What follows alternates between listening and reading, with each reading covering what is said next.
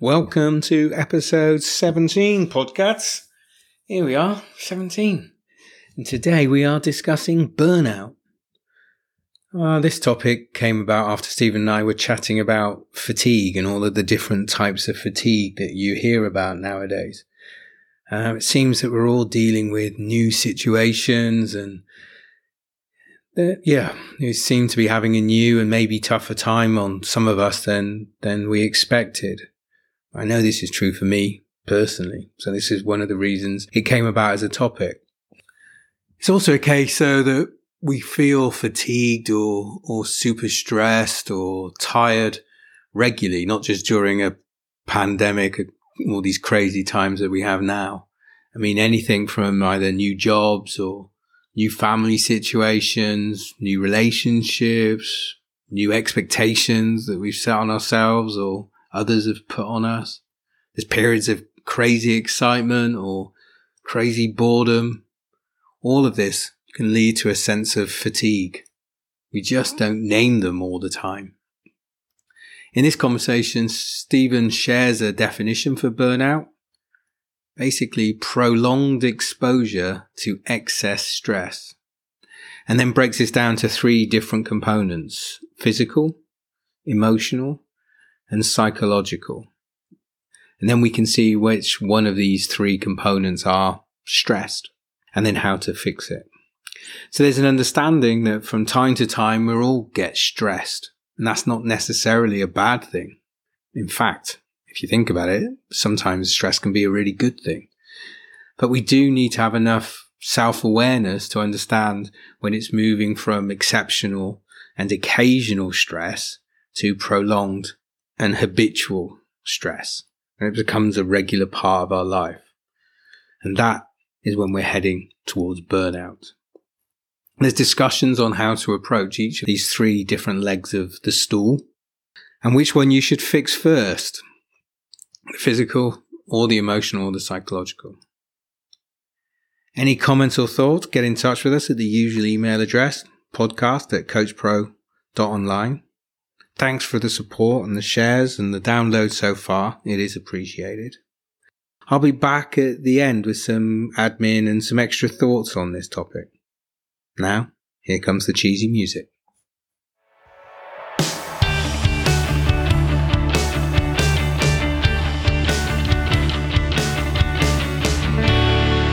Here we go. Are we ready, Edinburgh? Can you hear me? Loud and clear.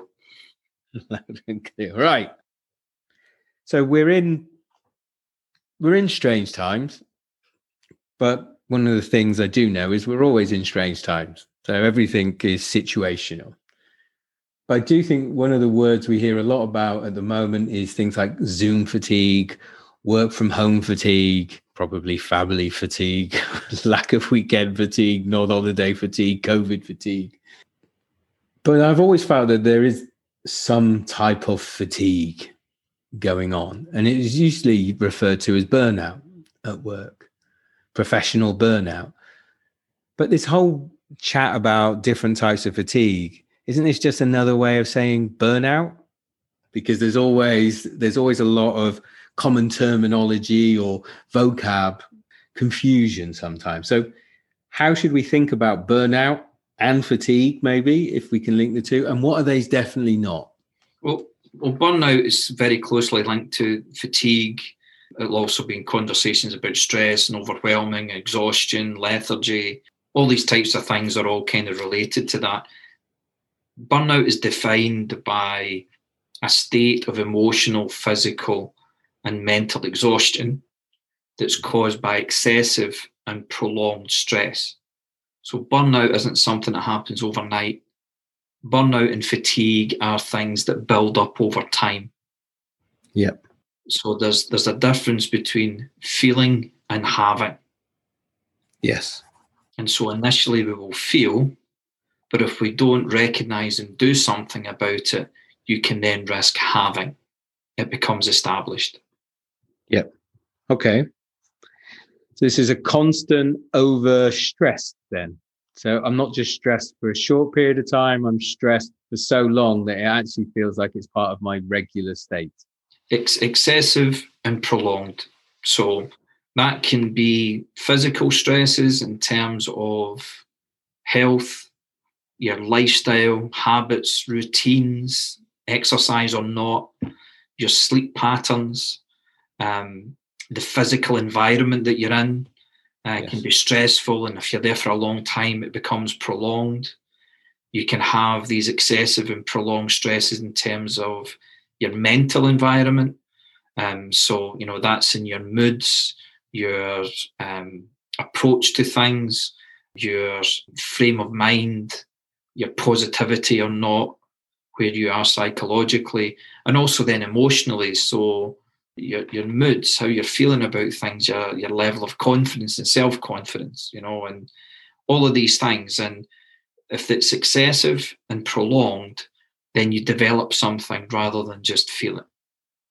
That makes sense. I mean, that constant pressure, it would make sense that if something hits you hard, you can sometimes bounce back, and we talked about resilience and bounce back ability. But if something's always there, you can imagine that would weigh you down. Okay. Excessive and prolonged stress, physically, emotionally, or psychologically. Get you. How do I know if what I am feeling? So what I'm thinking about when you're boiling a frog, if you drop a frog into the boiling water, it'll jump straight out. But if you drop it in and you slowly heat it up, it will stay there. It feels that prolonged, sometimes you won't know that you're in this state then. I can imagine that once in a while, something, big stressor at work, you've got a big project, it's going to finish, it's got a beginning, a middle and an end. There's that sense of relief afterwards. And sometimes you do get physical symptoms when that is finally done. But I'm assuming that's not so dangerous because you will rest up. But that prolonged excessive, how do you know when you're that frog in the boiling water? Well, there are three types of this burnout and fatigue. There is the transient level of it, which is mainly affected by sleep patterns. And that can actually start to kick in after 1 or 2 days, just because sleep restrictions, or just not sleeping well, within a couple of days, you'll start to feel a difference physically, emotionally, psychologically. Yeah. You'll feel tired or weary. Your concentration levels won't necessarily be there. And emotionally, you're kind of a little bit irritable, not as patient, or just kind of a little bit withdrawn. You've got the cumulative. So if you hold on to it and it continues to happen and starts to become a repeated cycle of things, then you will see changes over days because it's cumulated. And that's when you're starting to go a little bit deeper into that, and you're starting to create a routine, which is taking you towards fatigue and burnout, because you're sort of getting used to it and accepting it. And the third is known as circadian. So it's about patterns. So you'll have a natural flow of things. And if that is continually disrupted, so people who work on different shifts or jet lag or different time zones, I'm doing stuff in Sydney at the moment. So it's a 3 o'clock call in the morning to get going. That is not in my natural rhythm of things. So I'm disrupting that natural pattern, and therefore I will experience some fatigue because of that, or some senses of burnout. If I allowed that to be prolonged, that fatigue would turn into burnout. Okay. I think is it Arianna Huffington who talks a lot about this physical ways. I think the story she says that she didn't realize she was burnt out, I guess, is the word, until she smashed her cheekbone falling asleep on a desk or something like this, because she was just so tired. That's when she realized that maybe she was pushing this too far. But pretty much everything you've just said is, this will only last for this. It will only last for this. I only need to do this for a certain amount of time, until eventually falling asleep at your desk. And it's, something crazy like that. Okay. And this is easy to understand from a physical one, or it's an easier one in a way to draw the picture. Because like you said, not having enough sleep for a day or two, I know I'm a bit irritable. Go to bed early, don't watch a film, don't have a glass of wine. Within a day or two, back to my normal sunny self, honestly. But how does this look emotionally and psychologically then? I mean, that must be a harder one to spot, to recognize. Well, yeah, and look, early detection is really important in any things, and that's your level of self-awareness, and that's knowing yourself, and that is the self-awareness also of a stress is when you do something too much. So you'll know the line that above that is too much for me. Yes. Whether it's, one glass of wine is enough, but two is too much for you, or other people who finishing the bottle is I mean, not for breakfast.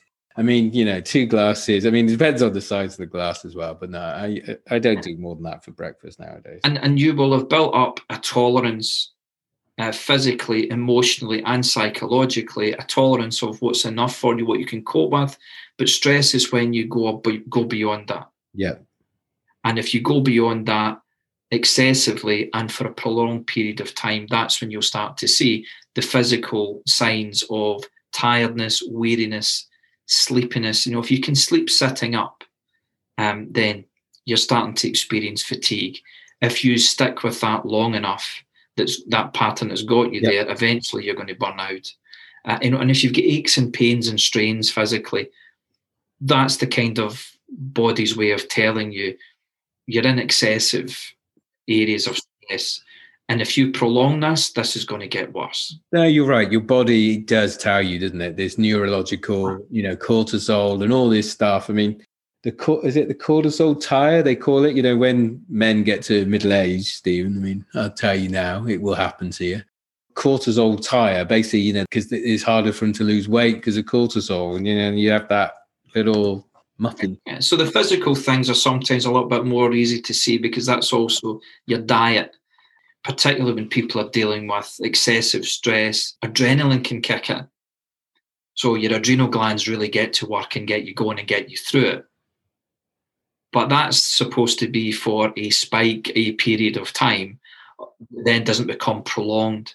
But if you keep that prolonged, you're going to exhaust those adrenal glands and then you get adrenal fatigue. And if you still continue with that, then you're going to end up in burnout. And then it's a longer road back from there.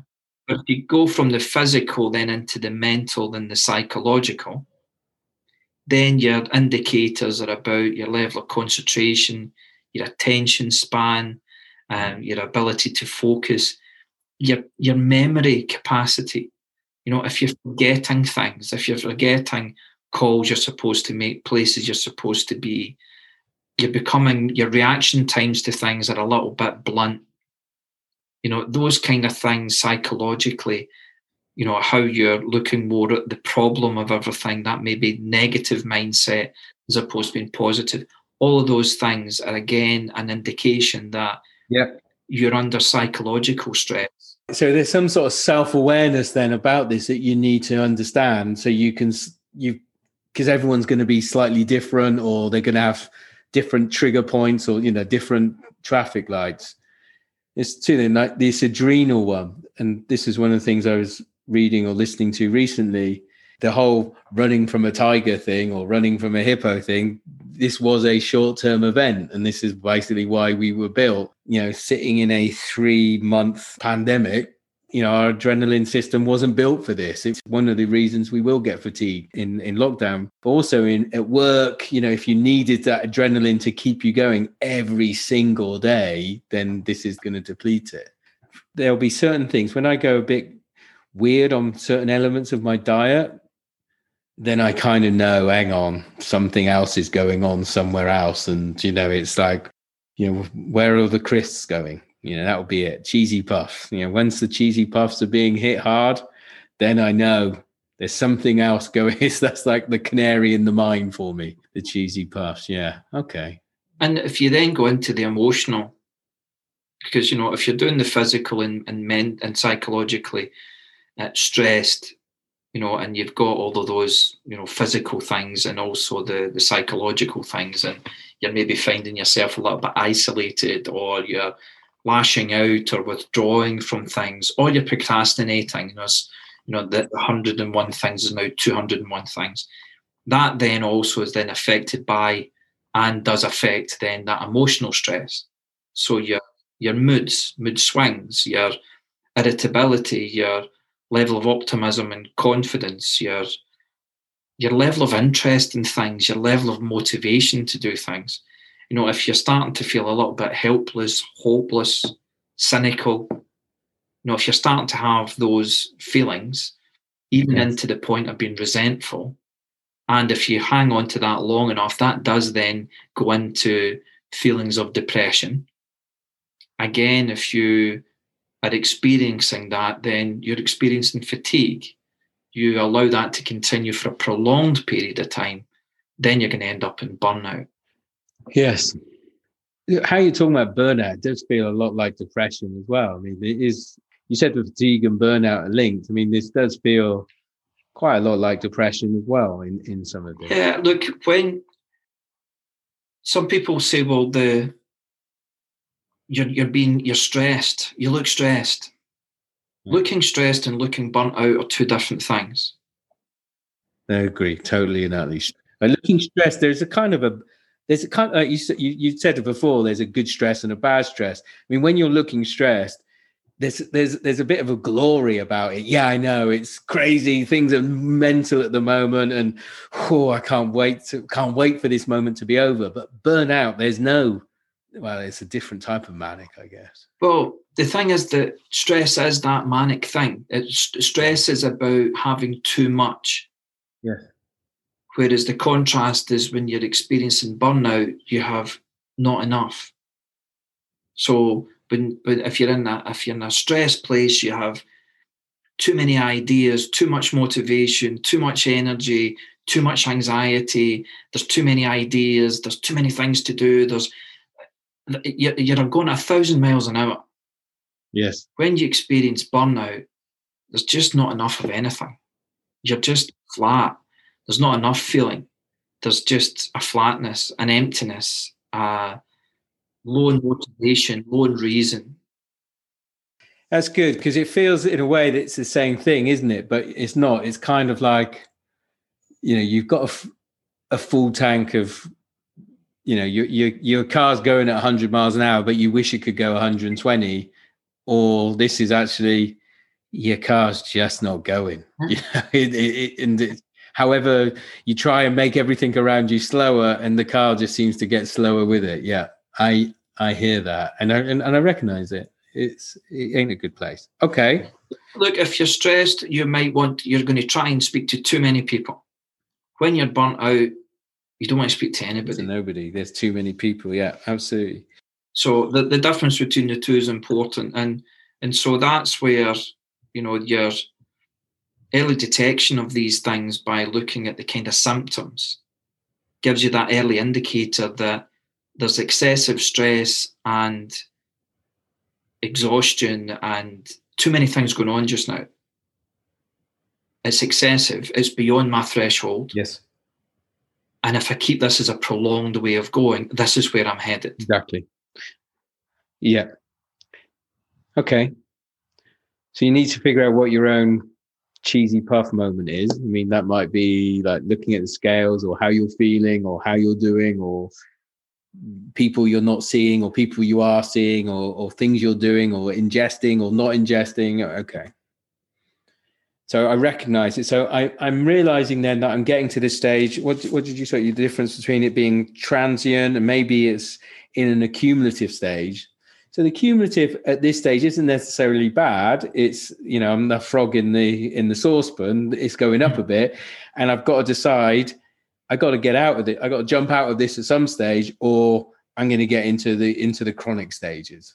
Yes, but the reason why we stay there and allow it to develop and it's easy to do is we then say, but there's reason. There's reason why the water's feeling warmer. There's reason why I'm doing so much just now. There's reason why I'm doing extra hours. There's reasons why I'm not sleeping. There's all these external things going on. That's probably why I'm feeling the way I'm feeling. So that it continues to creep and creep and creep. It's a gentle, continual push towards somewhere you really don't want to go, rather than being catapulted somewhere. It's that very gradual decline into that area, because what you're doing is the cumulative is kicked in, but it's now forming another habit. Yeah. It's now just the way it is. And if you're in that stage where I can't remember when the last had a great night's sleep, I can't remember when I laughed out loud. I can't remember when I felt great about things. Yes. Then that's because you've stayed away from there for so long. You've created this new place of normal, even though it's excessive and now becoming prolonged in terms of stress. So, and this is genuinely what the frog is thinking in the saucepan, isn't it? This is all right. So the danger is then that you regard this as normal, and as it keeps changing, you just keep changing what normal is. So you don't understand you need to get out. Okay. Yeah. First thing, be self-aware enough that no, it is not normal that you are in. It's not a warm bath. This is a saucepan. Get out the warm bath. Okay. Well, it's first of all, and because it's relative to everybody where they draw that line, but if you have that fundamental belief where I could feel better, I could be physically better, and I could be thinking better. Yes. Then you'll always be looking to take that as an improvement. So whether you're going from an 8 out of 10 to a 9, or whether you're dragging yourself up from a 2 to a 3, you're still heading in the right direction, as opposed to continually slipping down into this is just how it is. Because why it becomes such a trap is when you burn out and then you don't have enough motivation or drive or confidence or optimism, you then become really cynical of this is just how it's meant to be. Yeah. And you stop looking for what a 3 or 4 would look like, because a 1 is what you're stuck with. Yeah. So it's important that if you then look at these 3 elements, and breaking it down into the 3 elements takes it into more manageable chunks as opposed to the whole thing. If you look at the physical thing, again, if you break that down into areas, you've got, your overall health, whatever that is, whatever you remember as being good health, your sleep patterns, creating better sleep patterns, rather than going to bed worrying that you're not going to sleep. Yes. And then as soon as you wake up during the night, as most people will do, certainly from a certain age, you will start to do that, is not then becoming angry and frustrated that you've woken up and therefore you're not going to allow yourself to go back to sleep. Your level of exercise, whether that's fitness in gyms or walks or whatever your level of exercise to improve, to make sure you get that exertion and rest. And possibly most importantly is the diet. Yeah. Is feed positive energy. Yeah. And not feed negative energy. Not eating enough creates fatigue, and not eating the right things creates fatigue. And if you do that excessively over a prolonged period of time, you're going to burn out physically. You're going to create sugar spikes. You're going to do a whole load of things which are going to exhaust you. Yeah. Physically. And there's this weird mix of building up the muscle. I mean, we're talking physical, so there's it. But also, I'm guessing that when you do that, so, I run in the mornings, I know it kind of de-stresses me, but I know it's making me be fitter. But I also know it's part of my traffic light system that when I stop running, so the cheese puffs are bad, I get that, and I try and do that. But when I stop running, then I know I'm in a really bad, then I've really got to actually probably reach out and get proper help, because that's just what I do. This is what I take, and everyone else is going to have their own systems. But the great thing about the physical is it builds up your resilience, but it can also be a genuine de-stressor of some of the other stuff, can't it? I mean, that's what's great about it, I guess. And if you look at the physical, not just in your own inner environment, but your external environment. Yeah. It's the house you live in. It's the room that you're operating in. It's the environment in which you're operating. Yeah. That then will have an impact. That physical environment, the clothes that you choose to wear, and that willingness to continue to dress up and look good. Yeah. When maybe the reasons that you used to dress up and look good aren't the same anymore, but still taking that pride and that physical appearance for some people is a massive difference. This is your way of saying that you want me to wear trousers from now on, huh? That would be a huge upgrade. I mean, and that's a great one, because you do, when you like watch like things like Queer Eye and Gokwan, I don't know if you watch that sort of stuff, but the moment they start to deal with it, because that's the physical, isn't it? I mean, they haven't changed anything major. They've just sort of said to them, you're worthy of looking after yourself. And basically that's it. I mean, you just see that's what they do. And they say to this person is, you're somebody, you're something. That's got to change. Yeah, that's got to strengthen that leg of the stool, as you call it. And therefore it makes them, suddenly they say, actually, I am going to look after myself. I am going to look after my emotional well-being. Yeah. So the physical piece is internal and external. Yes. To make sure that you're understanding these things affect you and create stresses. And if those stresses are excessive and prolonged, then that's going to have a detrimental impact. So, we sometimes have to work in difficult circumstances or function in difficult circumstances. We're not always in the environment we would choose to be. But as long as we are balancing that out or affecting it the way we can, then it stops affecting us negatively. So the physical piece is really important. And also this, and we just touched on it already, is that how stress manifests itself physically I guess this is one reason people love massages and stuff like that, then, is this is actually a way of de-stressing, not just for physically, but out of everything, isn't it then? So when you say it's prolonged exposure to stress, if you don't rid yourself of the stress, you're keeping the exposure to the stress. So actually you should do stuff like this, because then it will, get rid of the stress. Okay. I would have had issues with my back physically since I was the age of 15. And I used to wait until I couldn't walk until I get something done about it. So I would actually burn out before I get something done. And it wasn't an overnight thing. It was built up over a long, long period of time. It was excessive and prolonged stress that I was putting up with, just thinking, well, I'll just keep going. And the body is quite kind. The first few times anyway, before it gives up on you, it will send you enough signals. Yeah. It will give you enough reminders.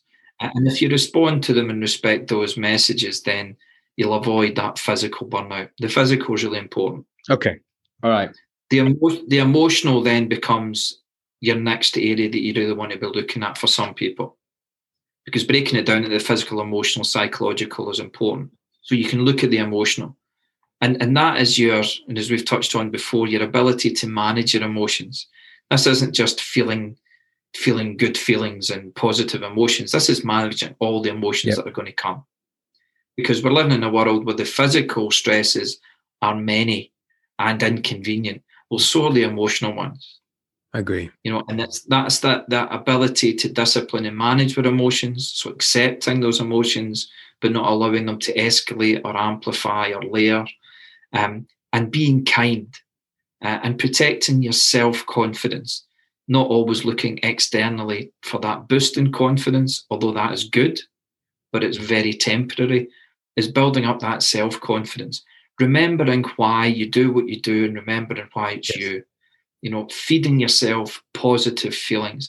If you're going to feed yourself positive energy in your diet and physically, then emotionally feed yourself positive feelings. Gratitude, appreciation, love, care, all of those things. Really, really important to feed that emotional well-being, and importantly, to try and avoid unnecessary conflicts because they're emotionally draining. I mean, we talked about this in the emotion management and overwhelm and purpose. It comes up a lot, but I think because there's so much to cover on this.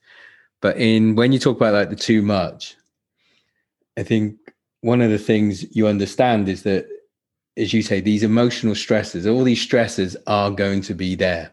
And you can't remove yourself from most of this, unfortunately, or it's just what it is. It's not unfortunate, it just is. And I think this is what you talked about before so well, is therefore how you deal with it. So don't try to make these things disappear. Don't try to ignore them, because ignoring them just makes them manifest themselves somewhere else indifferently. And then this is, have a bigger purpose, have that bigger barrel that we talked about, so the emotion can sit in there. And then you stop with the too much, isn't it? Is I can deal with all of this, and the tools that you said, being good to yourself, kind to yourself, bigger purpose, and just not letting stuff layer up. And when we talk about this, and I'm doing these meditation apps and all of this, so many of these messages are coming through, though, isn't it? Is accept and understand how you're feeling, and then say it's okay. Treat yourself with kindness and compassion. And the journaling and gratitude, which we should talk about one day as well, because I know this is a big topic for you. Yes. Okay. So, and if you think in today's world, Warren, in particular, and there's a lot of stuff going on about millennials and how they're negatively impacted by social media and photoshopping and all that kind of pressure that they feel that they get. Yeah. This affects people of all ages. This isn't just, you get to a certain age and it doesn't matter anymore. You're emotionally bombarded with so many things nowadays, that there is an awful lot of emotional stresses. Now, you will have your line of what is too much, and that can sometimes vary. It can sometimes move. If I'm looking at my social media feed on Facebook or Instagram or whatever, and I'm in a good place emotionally, I can look at what everybody else is doing and I think, I'm so pleased how well everybody else is doing, and it's a lovely meal that they're having at breakfast. And I look forward to seeing what they're having for lunch, and the holiday destinations that they're on, and everything else. And I love them and think that's fantastic. I'm so pleased for them. Great and I pick up all that happiness. Other times, however, that line of too much has dropped a little because I've had excessive and prolonged emotional stress. To then, open up that Facebook, I tap on that Facebook app, and I look at how everybody else is having fun, and I'm not having any. Yeah, exactly. What's up with me? Yeah, why not me? That's unfair. Yeah, you're dead on right. And then it spirals down to that inadequacy, failure, not good enough, resentment, all those kind of things. And we're bombarded with a whole lot of people who are telling us how we should feel. Yes. Well, how we feel is how we should feel. It's what we then do about it, and understanding that emotional stress and that line, and it can move, is then saying, well, what do we do about it? And that is the managing your emotion, finding that kindness, finding that gratitude, that self-confidence, remembering why you and what you do, and avoiding those unnecessary conflicts. Even if it is avoiding some of those people who you will know that their role in your life is to create that conflict.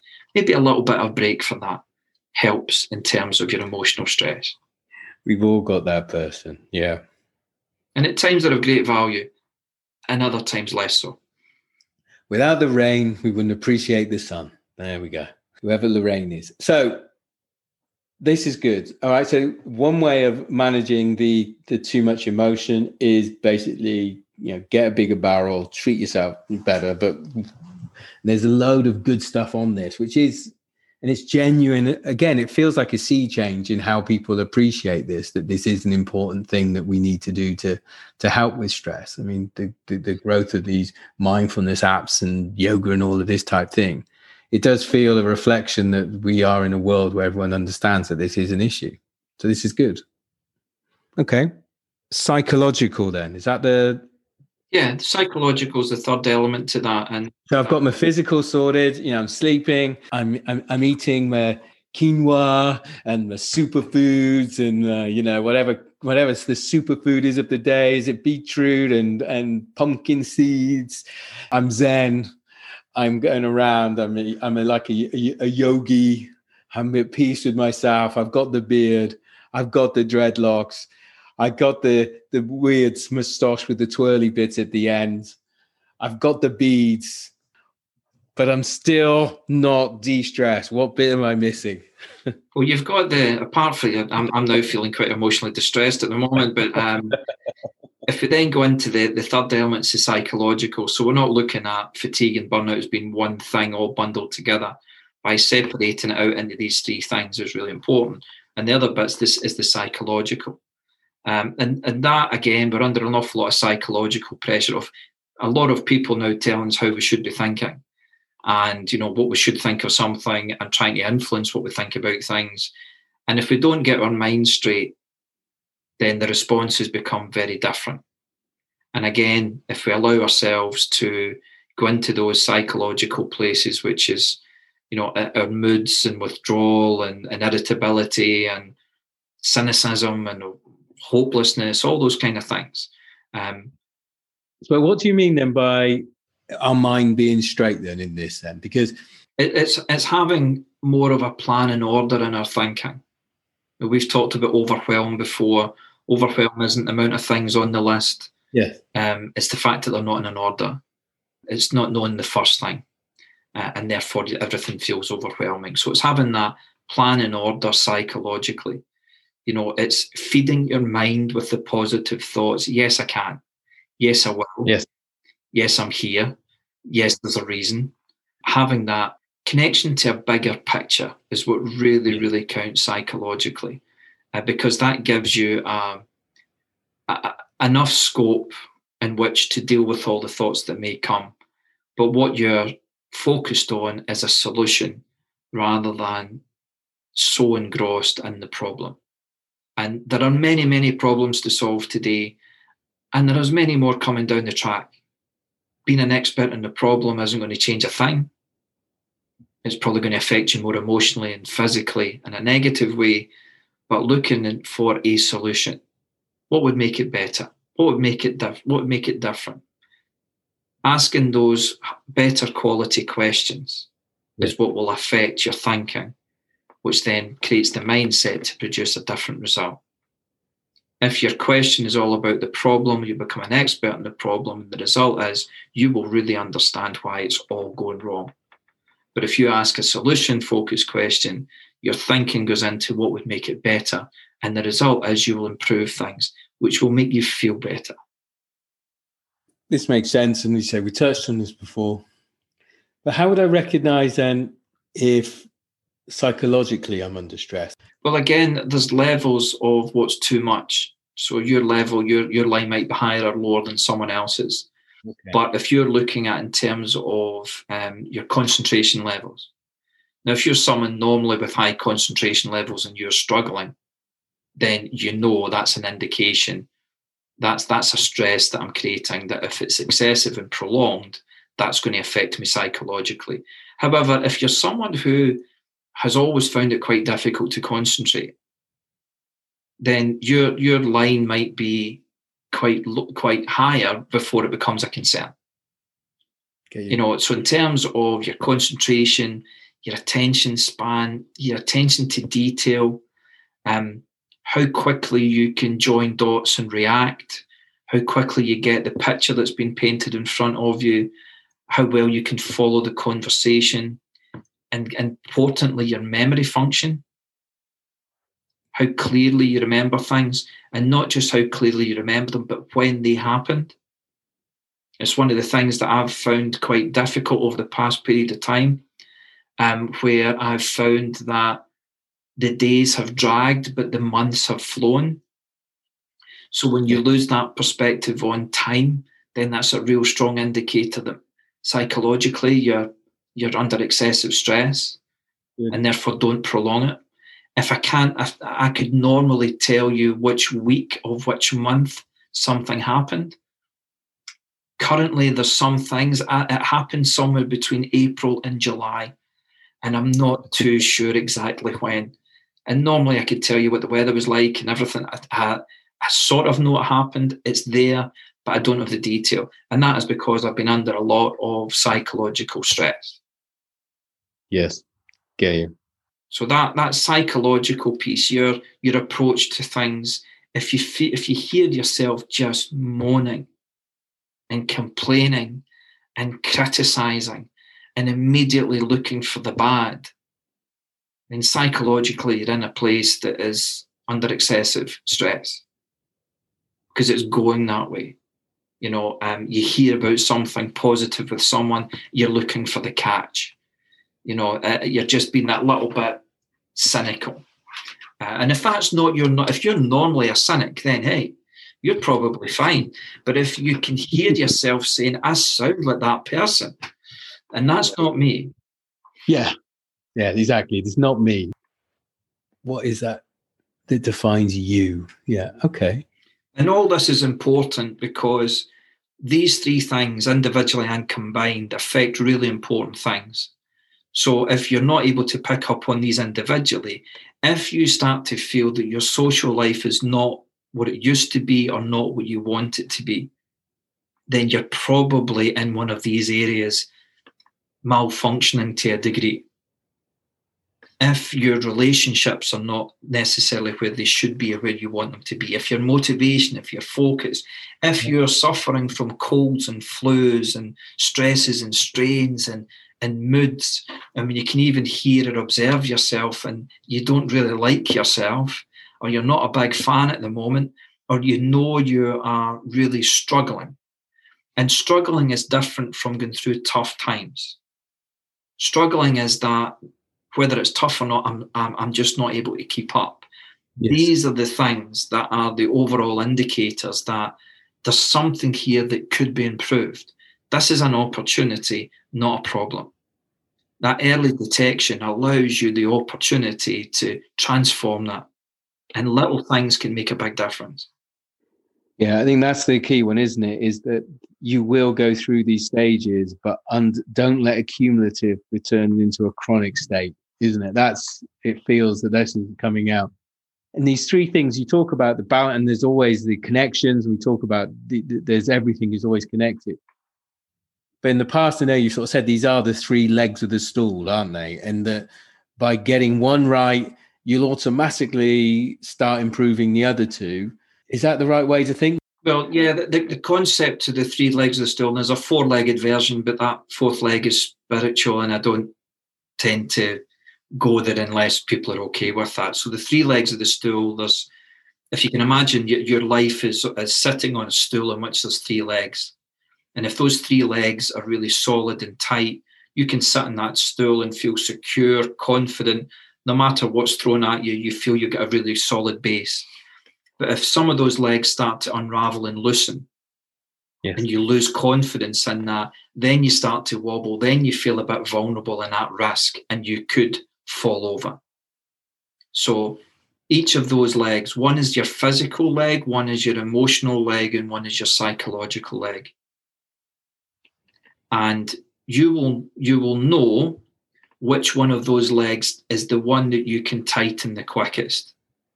And you will know the one that is always most likely to unravel. And then there'll be the one in the middle. And typically what we do, in my experience, the vast majority of people do this, is the first leg they go to is the one that always unravels. And they therefore spend most of their time on the weakest leg. And the most effective way of doing this is going to the one that you're strongest, the one you can tighten the quickest. Because once you've tightened that first one, you can then get to the second one kind of quick. And once you've got two of these legs tightened, you have the time to work on that third leg, which is always going to be your weaker one. So this is why I said about the running. I know that if I'm not running and lifting, I just know that this is the easiest one. So if I'm not doing the easiest one, the stool, the stool is getting even more wonky. And then it gets easier to do like normal meditation and journaling and gratitude practice. That one seems to, if I'm doing that right, like I've got my list of habits I have to tick off every day. If I'm doing the exercise, that one usually will follow pretty quickly. But if I'm not doing the exercise, that one will not be done either. Yeah. Tracy and I have been together for more than 25 years, and we are opposites on this. So again, it's about that overwhelm thing. Is not the fact that there's three legs, it's the fact of knowing there's an order. Once you know there's an order, it's no longer overwhelming. Otherwise, it can all feel, again, overwhelming. My best order is psychological, emotional, then physical for me, because I'm more of a thinker. I know if I can get my thinking straight, I will feel an awful lot more confident and in control, and then physically I'll do the right things. Yes. But I need to come at it from my strength. Tracy's the other way around. Tracy is physical first. So if she's doing something, if she's active, if she's engaged, if she's involved in something, emotionally, then she feels an awful lot more confident and in control. And that then straightens her thinking. Exactly. I agree. I'm with Tracy on this. But as I said, that's my early warning system as well. I know that once that stool, if I let that leg of the stool go, then it's like, uh-oh, we are now in trouble. Well, see, the thing with this is because Tracy would come from a physical point of view, she would say to me, you should go to the gym and run it off. Now, if I haven't got my thinking straight, actually going to the gym, I'm in the gym just creating more stress, going, I still haven't got my head around this. But because Tracy runs to think, that works for her. Where for me, I have to, once I've got all my thinking straight, I then know if I'm at the gym, it's because I've got everything else in place. So it's understanding your order. And if you're a psychological first person, it's because if you have an issue, you will feel better once you've thought it through. If you're more physical, you're first, it's because doing something makes you feel better. And so understanding that within yourself, again, plays to your strengths and also does not, when you play to your weaknesses, you're creating stress because you're going to the area that you know is not the strongest. So you're creating a stress there. So you go to where you're strong.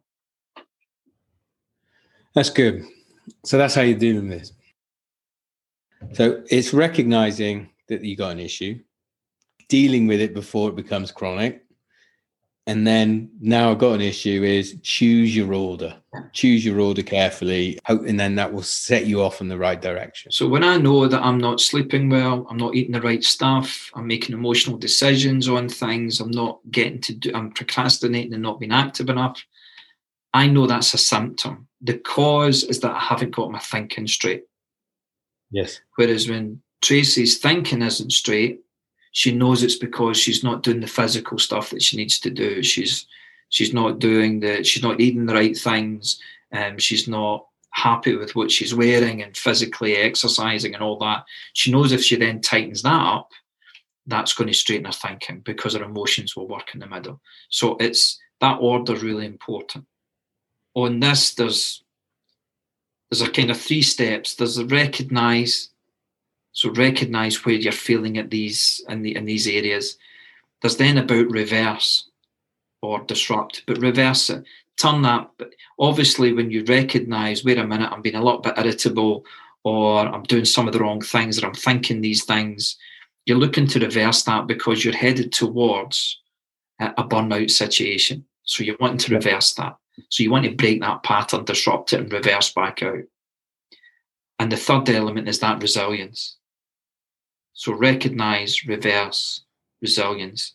And resilience is having an understanding of how do you become more resilient physically, emotionally, psychologically, so that you don't then fall back into that pattern having just got yourself out of it.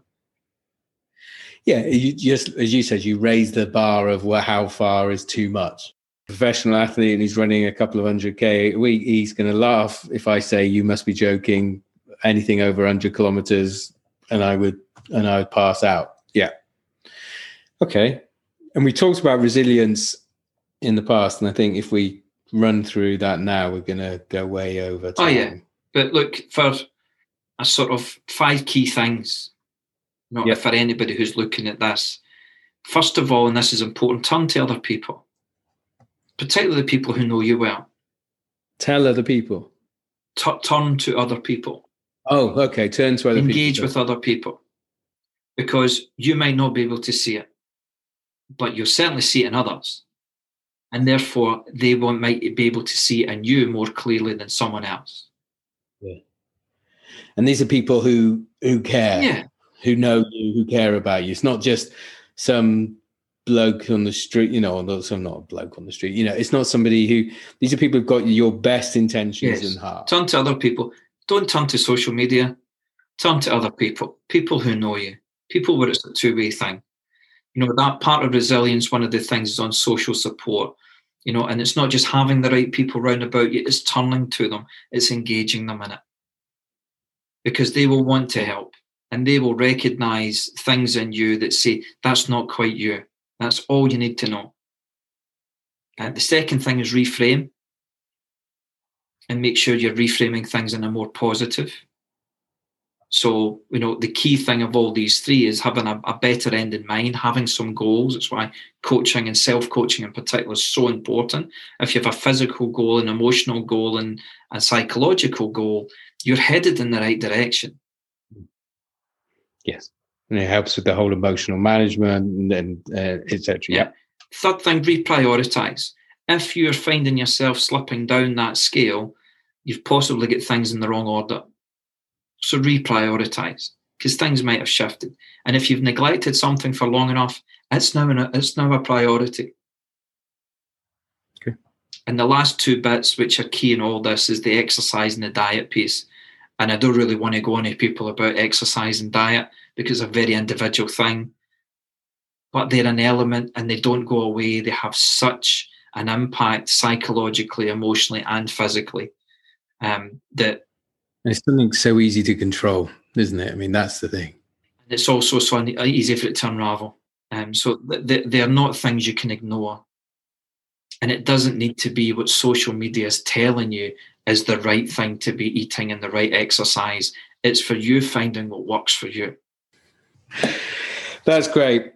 As you say, I mean, because we're in strange times, and this is one of the reasons we said we'd talk about it, but this isn't just about today or tomorrow. I mean, there's always going to be situations where you said you're going to either have this transient fatigue, but then the danger is that step where accumulative will happen from time to time, but you just, you understand and get out of the saucepan before it gets too warm and this turns into something more chronic. This is good. Okay. We'll leave it there. It's good. Over and out on BurnOut.